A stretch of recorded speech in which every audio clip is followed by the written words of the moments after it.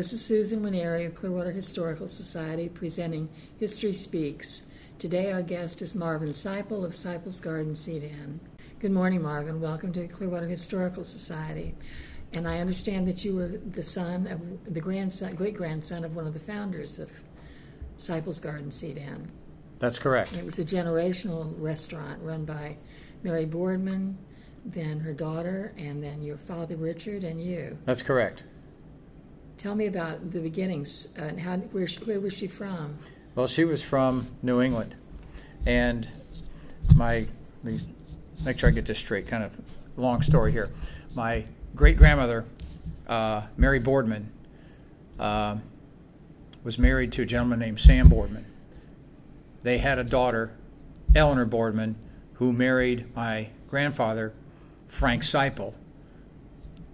Frank and Eleanor fathered two boys, my uncle, Fraser Seipel, and my dad, Richard Seipel. So to come all the way back, Mary and Sam operated a seasonal lodge in upstate New York on Twitchell Lake. And as did so many people wanting to escape the weather, came to Florida, found a piece of property, opened a seasonal, what would now probably be referred to as a bed and breakfast, at the site that ultimately became the Garden Seat Restaurant. She had quite a bit of acreage, didn't she? Yes. She started out with significantly more than just the restaurant sat on. Her initial property acquisition was approximately the middle of Jeffords Street on the north to the Bel Air Clearwater line on the south, which is the southern restaurant property line. Was bordered on the west by basically the Intercoastal Waterway, because that's back when they deeded riparian rights to the bottomland, and went east to about Bay Avenue.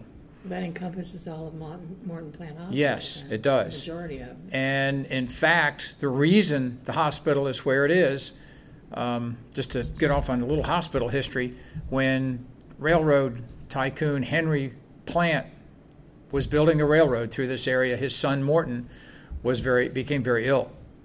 There was not a hospital facility in the area. He challenged the community to match dollar for dollar. He would match dollar for dollar what the community raised to build a hospital. They raised sufficient funds, needing a location. My great-grandmother sold him the chunk of land where the original hospital was built, which at the time was known as the West Coast Hospital. It was the only hospital in the area. Later became Morton Plant, which is now part of the Baycare system. And the irony that now all of the land that she had, the last parcel being what the restaurant sat on, is now back occupied and owned by Morton Plant / Baycare healthcare system. So tell me more about the location of the property. I think she bought it from a woman named Boyd. I believe, yes, the home was originally owned by, it was known as the Boyd Homestead. Back then, just tracts were known as the Roebling Estate, the Brown Estate, the Boyd Homestead, right down the line. The acquisition, which included the main house, which was sat on the bluff, which until the day the building was demolished, actually still stood in most of its originality. It had been added onto significantly through multiple renovations and additions. But the original house was still the core of the property, and the entrance was still the same entrance the very last day it was open since the very first day it ever opened. Same front door, same threshold. It was beautiful land. How did they come to plant a garden there? I heard a story about your dad. It might be true. A lot of things might be true. About him chopping down some trees and getting in trouble. Well, no. I thought the irony of it was that he actually created the gardens there. Well, no. Back then, whatever. You want to cut down a mangrove? Get your saw and have at it. Yeah. Which essentially is what they did, because there was pretty much no view. The mangroves were massive because, of course, it had been untended and uncleared for many, many years. Wanting a view because it was a boarding house and restaurant, just chopped down all the mangroves. And that came at a later time because my dad was, best he could figure, early to mid-teens when he was first associated with any kind of length on the property. And he remembers Donald Roebling driving his Alligator, which he had just perfected, invented, and tested. Pretty much that completed the sea trials that day. Came across the bay in the Alligator, drove up the bluff in front of the property, through the mangroves, destroying them, of course, but back then it's like, don't worry about it, and gave my great-grandmother a ride. She was very close with Donald Roebling. He was an interesting character too, and I Yes. understand he tested the Alligator in his swimming pool. In the swimming and then pool. drove it out. Drove of it. the swimming Yep, pool. this was a story. Drove it in one side, it floated, drove it out the other side, drove it over the seawall, and came down and gave her a ride. It's an incredible story. Do you know much about the amphibious and what I know he turned over the patent to the U.S. government. Well, he was very much against conflict and the war, and he wanted no part of it. The equipment was originally designed to help save lives, primarily in South Florida and the Everglades for During the hurricanes. hurricanes. Yes. But the Marine Corps, in seeing the capabilities of an amphibious vehicle like that, he ended up working with them because, again, it saved lives. And in fact, the three things that were credited with saving thousands of lives and shortening the Second World War were the amphibious vehicle, aka the Roebling Alligator, radar, and the Jeep. I think what kind of stimulated his interest in developing something like that was the 1927 hurricane. Yes, Where so many people died in the lower part of Florida. correct. Let's go back to the restaurant. Tell me about the menu at the restaurant. Well, it started out as just a very simple, it was like a tea house, a tea room.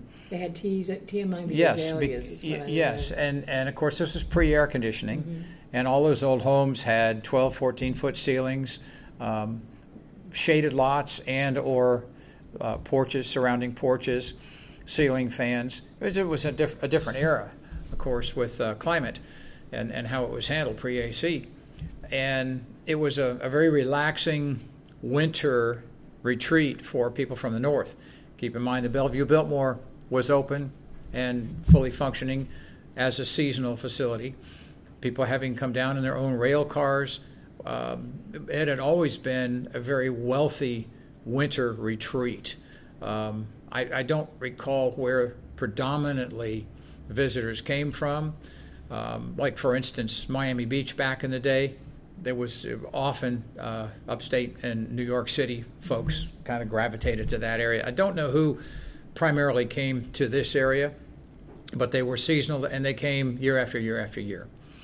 And with the closing of the Bellevue Biltmore, that pretty much dictated the opening and closing dates of the restaurant as well, because essentially your clientele went away after Easter, so to speak. So we were closed during the summertime. Correct. Because again, you get a hot summer afternoon. Nobody wants to be outside, and these people had all gone back north to their summer homes in the north. Typically, very well-to-do people that didn't have to worry about getting to work, get back to work on Monday and punch in. They had white tablecloths, did they not? They had white tablecloths. Everything was, Your dad used sterling silver. Initially, yes. I believe the early place settings were things that were just cobbled together. Service for 12 here and 6 here and 4 there, kind of a cornucopia of silverware and plates and glasses. In the later years, and we never did use stainless steel. Everything was genuine plated, silver plated. I think they typically did it over brass. Always used Syracuse china. Always the finest. No plastic. We were ahead of our time, I guess, in that we didn't throw much away as far as disposable ware. Everything was reusable.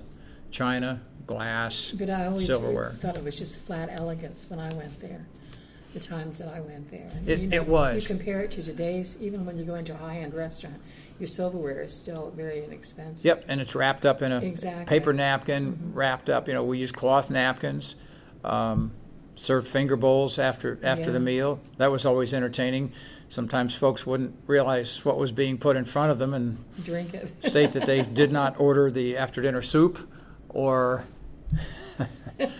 why are you serving me warm lemonade?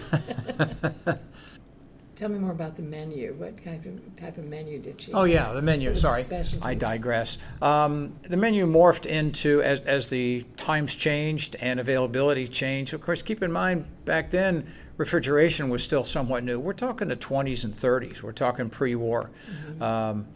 So things had to come from other parts of the country. The slaughterhouses in Chicago. That's where you got your meat. And it had to come by rail. It was typically salt packed, salt cured. Some of it came in ice, and so but the beef was always, she always sought out the best to be able to replicate, because again, keep in mind where the majority of the customers came from, and as far as their primary residence, they expected quality. They were used to grain-fed, grass-fed Midwest beef. That's what she had. Seafood, again, that was very abundant at this latitude because, of course, being a peninsula with the Gulf on one side and the Atlantic on the other, fresh fish was always available. So the menu initially was steaks and seafood. What I would probably refer to as an American-type menu, European American, because again, what the era was and what people ate.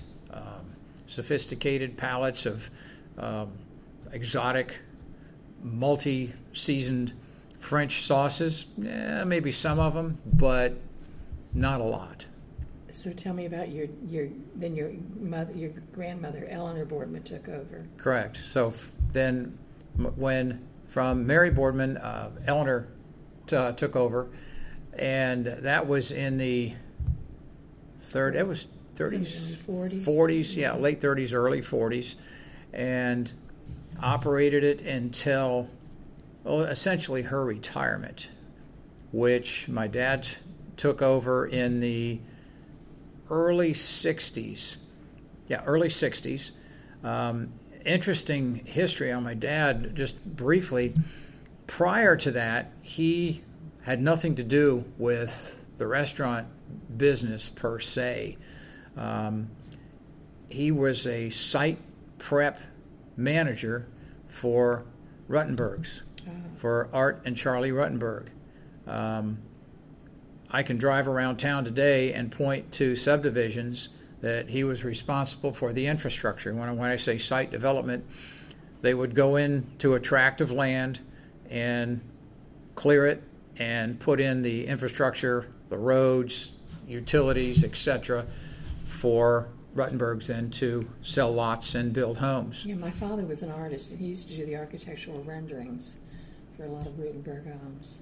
And there are like I said, I can drive around town, and that. I recognize some too. Yep, Keene Park down at East Bay and Keene. They did that one.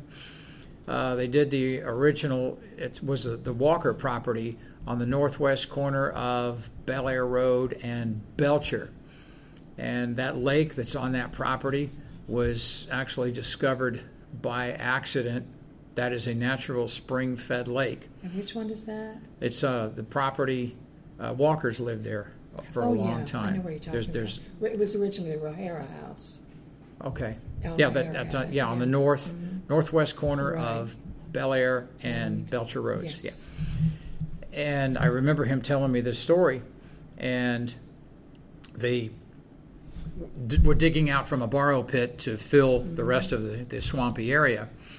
And unbeknownst to them, they just, digging it with a drag line. And they had a pump in it running, and the drag line was down in the bottom of the, lake there, the excavation, digging it out.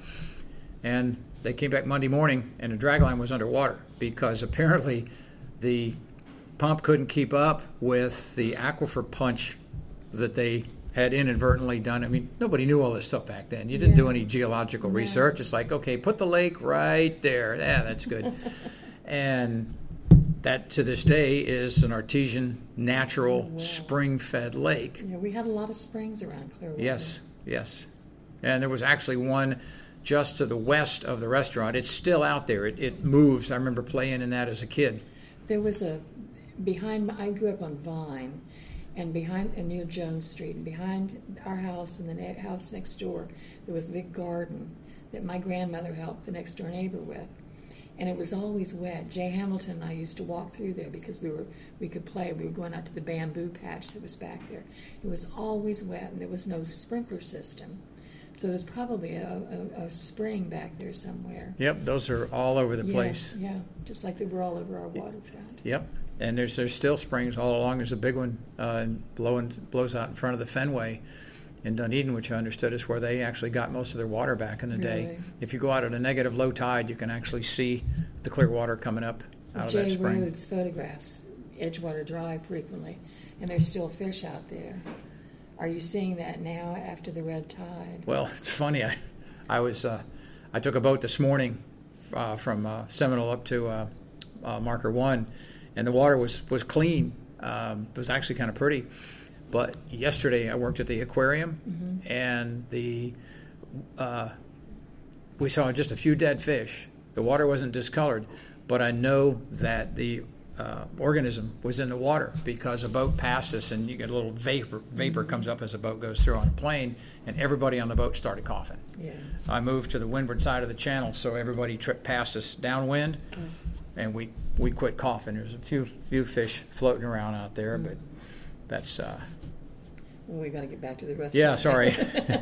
So what did your dad do after working for Ruttenberg? Well, that's when he had visual issues and had to come in off the road and leave the field, and that's when he basically went and took over the restaurant at that point in time as a full-time career, and that was the point in time at which he made the decision to eliminate the seasonality and open it year-round. Because, of course, by then, we're 30, 40 years into it, and a lot of growth in that length of time. Island Estates was just being developed. I think that was just being created in the early 60s. So there was a lot of growth in the area, and had been open in full-time year-round ever since that point in time. The next addition was the Cove and the Harbor Room, which were to the south and west of the 1953 edition. That was done in late 60s. A lot of windows in the place. Yes, all glass. View. Yeah, everything was. Didn't it have a fireplace in it? Yep, there were. Actually, that house originally had 6 fireplaces in that house because that was the only form of heat. Right. Early on, it was pre-electricity. Was it a wooden structure? Yes, all wood. And we continued to use actively 2 of the fireplaces. One was in the bar, and the other was in the lobby area. I remember that the one in the lobby area, there were 4 fireplaces on that flue, only one of which was in use. And you got a fire going in that thing, I mean, it would draw air. It was like a tornado going up that thing. Because it was such a big flue. I was talking to my next door neighbor, Charles Jacobs, and he and his wife Barbara moved down here at the bequest of Toki Walker and Robert Word to go to work for Metal Industries. And he was wined and dined by the Words, and when Barbara moved down with the children, after he found a house for them, they were taken to dinner with Toki Walker and Robert Word and his wife. And they went to the Kapok Tree Inn for hors d'oeuvres. And then they went to Seipel's Garden Seat Inn for dinner and Heilmann's for dessert. She said she'd never been wined and dined quite like that. Kind of hit the high spots. Well, and it's interesting talking about over the years some of the people that have been there. Mm-hmm. Back when Dow Sherwood had the Showboat Dinner Theater, yes. He had some condominiums on Clearwater Point, and he would house the stars of the various performances at those condominiums. And pretty much without fail, at some point in time, we would see every one of them would come over for dinner. Mm-hmm. And we had a stack of autographs. We kept them on the entire front lobby was filled with autographs of personalities that had been in. Run the gamut of sports figures, actors, actresses, mm-hmm. Of all eras. Trying to think, well, I could sit here for 15 minutes spitting out names, but kind of compare lots of them. Compare Seipel's Garden Seat Inn with what Chalet Suzanne was years ago as well. And they were formed about the same time in the 1920s, early 1930s. Tell me about what do you think their most famous recipe was? I would have to say, without question, chocolate rum pie. That was, we had a list of at least 30 desserts on any given night or at any given meal, and chocolate rum pie was without question, the most sought after. I say most sought after. It was our signature dessert, mm-hmm. and it's a fairly complex recipe because it takes actually three different. You've got to make the crust, and you've got to make the filling, and then you've got to put it together. So it's a 3-step, pretty complicated. Not something that the average person would throw together in their home. And all the recipes that we ever had published multiple cookbooks.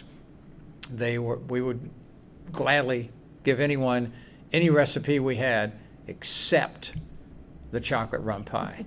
But and you gave it to us. Well, I still have that. Yep, I shared it with the museum, but I guess the statute of limitations is probably passed on that now after 30 years, so we can divulge that. Yeah. So you did have cookbooks made. Yes. Yep. Do you have one several. of those? I think I gave that to the museum. I try to give all of my local memorabilia stuff, yearbooks, cookbooks, anything like that, to the museum. I mean, I know it. I lived it. I got it on a shelf at my house. What good does that do? I'd rather share it with everybody that wants to see it. And how old were you when you started working in the museum? When I started working at the restaurant, probably when I was old enough to get dragged over there and something stuck in my hand and saying, "Here, wash this." Fold the napkins.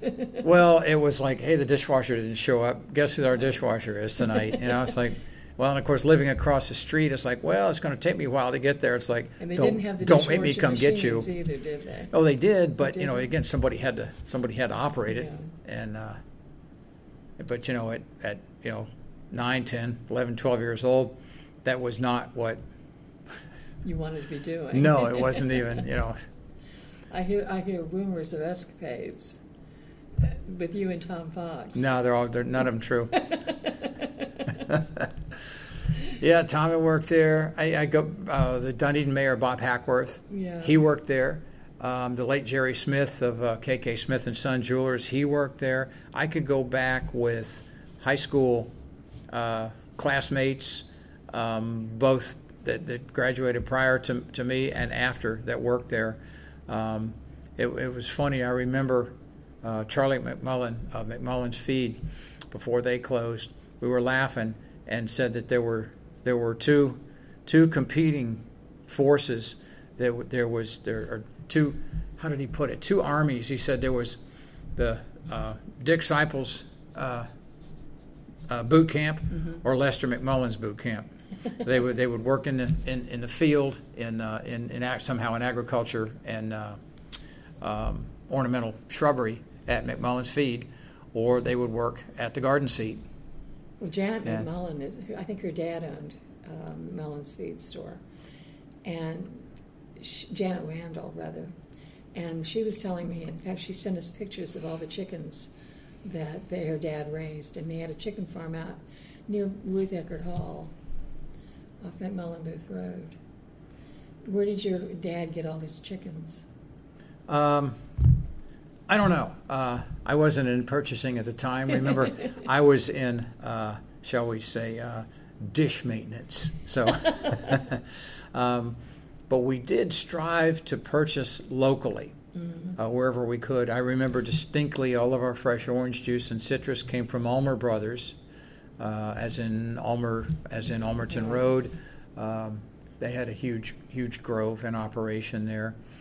I know of course, most of the seafood came from local, and then as that became more restricted, again, a larger local vendor.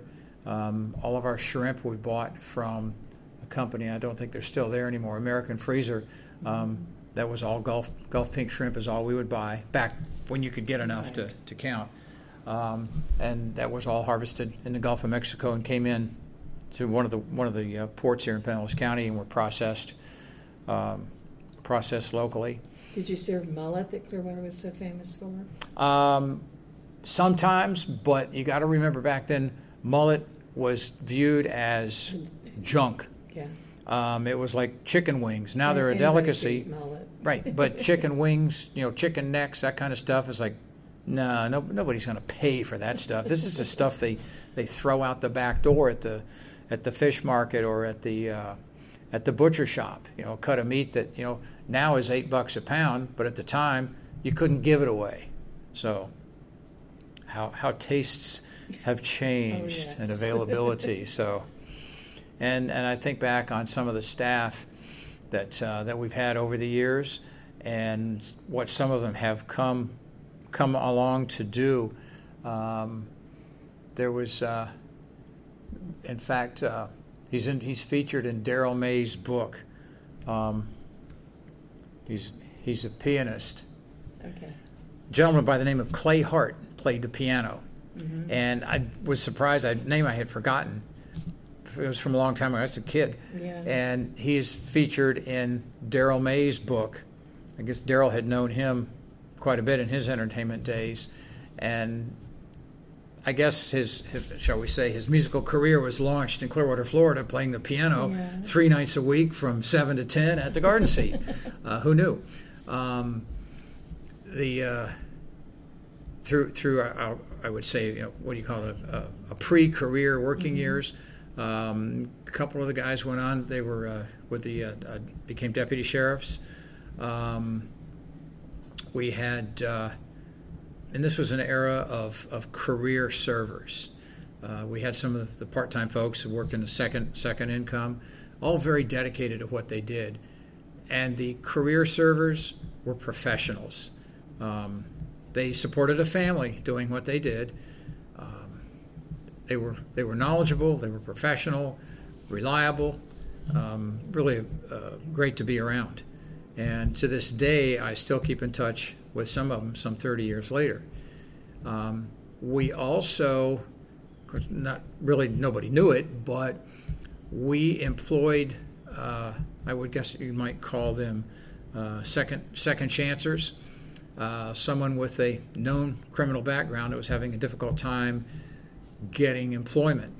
And we had an assistant group and a process to, obviously, no creepy stuff, but back then in the 70s and 80s, most of it was drug-related offenses, and we would give these guys a second chance. Some stayed there after their shall we say, stint with the state. Most of them did, because they had a good career, they had a good job, they made friends, and realized that they could contribute and actually make a living the right way instead of doing dumb stuff. I